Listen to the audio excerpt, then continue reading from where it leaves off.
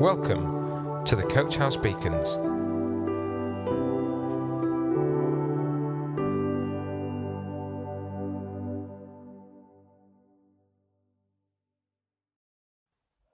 Hello everyone, my name is Alina and I'm presenting to you today the Beacon. People have always been fascinated by eternal life. Myths about creatures that cannot die and wells of eternal youth preoccupied thinking minds from very early histories. What if death is not a natural outcome of life? When God created Adam and the whole world around him, everything, the whole creation, was very good. That's what Genesis 1:31 tells us.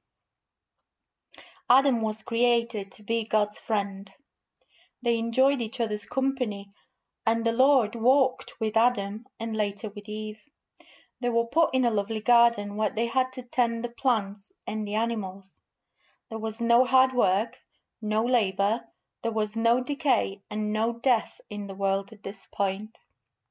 The man and his wife were eating fruit from the trees and they did not know what shame was. They only had one rule. One particular tree was forbidden. God told them not to eat from it because if they did, they would die. Adam and Eve broke that one rule. They went and ate from the tree of knowledge of good and evil. This resulted in God no longer being able to fellowship with them. Eating from the tree was disobedience to God's instructions, and put more simply, a sin. God cannot be in the presence of sin, and therefore Adam and Eve had to leave God's presence. They were banished out of the garden, and this way back was barred, guarded by an angel.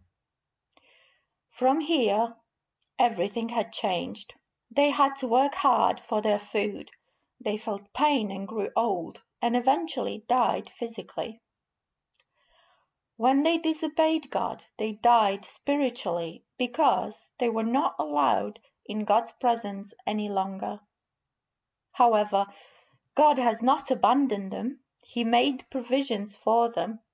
In Genesis 3:15, God tells man and his wife his plan. There will be someone in their future, one of their children, who would be able to make the way back to God accessible again. He would be able to pay for their disobedience. The Bible says in Romans 3:6-23 that the wages of sin is death. So this person would have to die to sacrifice himself as payment for sin. John 3:15 says, God so much loved the world, here it means mankind, that he gave his only Son, so that whoever believes in him shall not die but have eternal life. The Son of God is Jesus. Because he loved us, God made a way for us to be restored into his presence.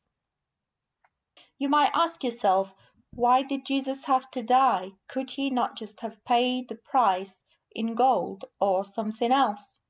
We will answer this question by looking back into the Bible, but before we do that, think about this. Why do we, as parents and educators, put rules in place for our children? Why do adults teach children to abide by the rules? Well, there's a few reasons that come to mind. One, they need to obey rules for their own good.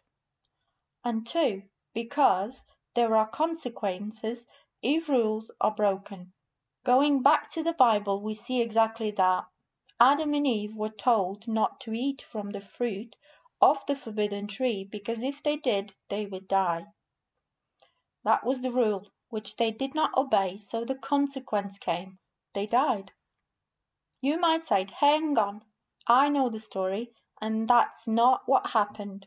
They lived on and populated the earth, and of course you are right.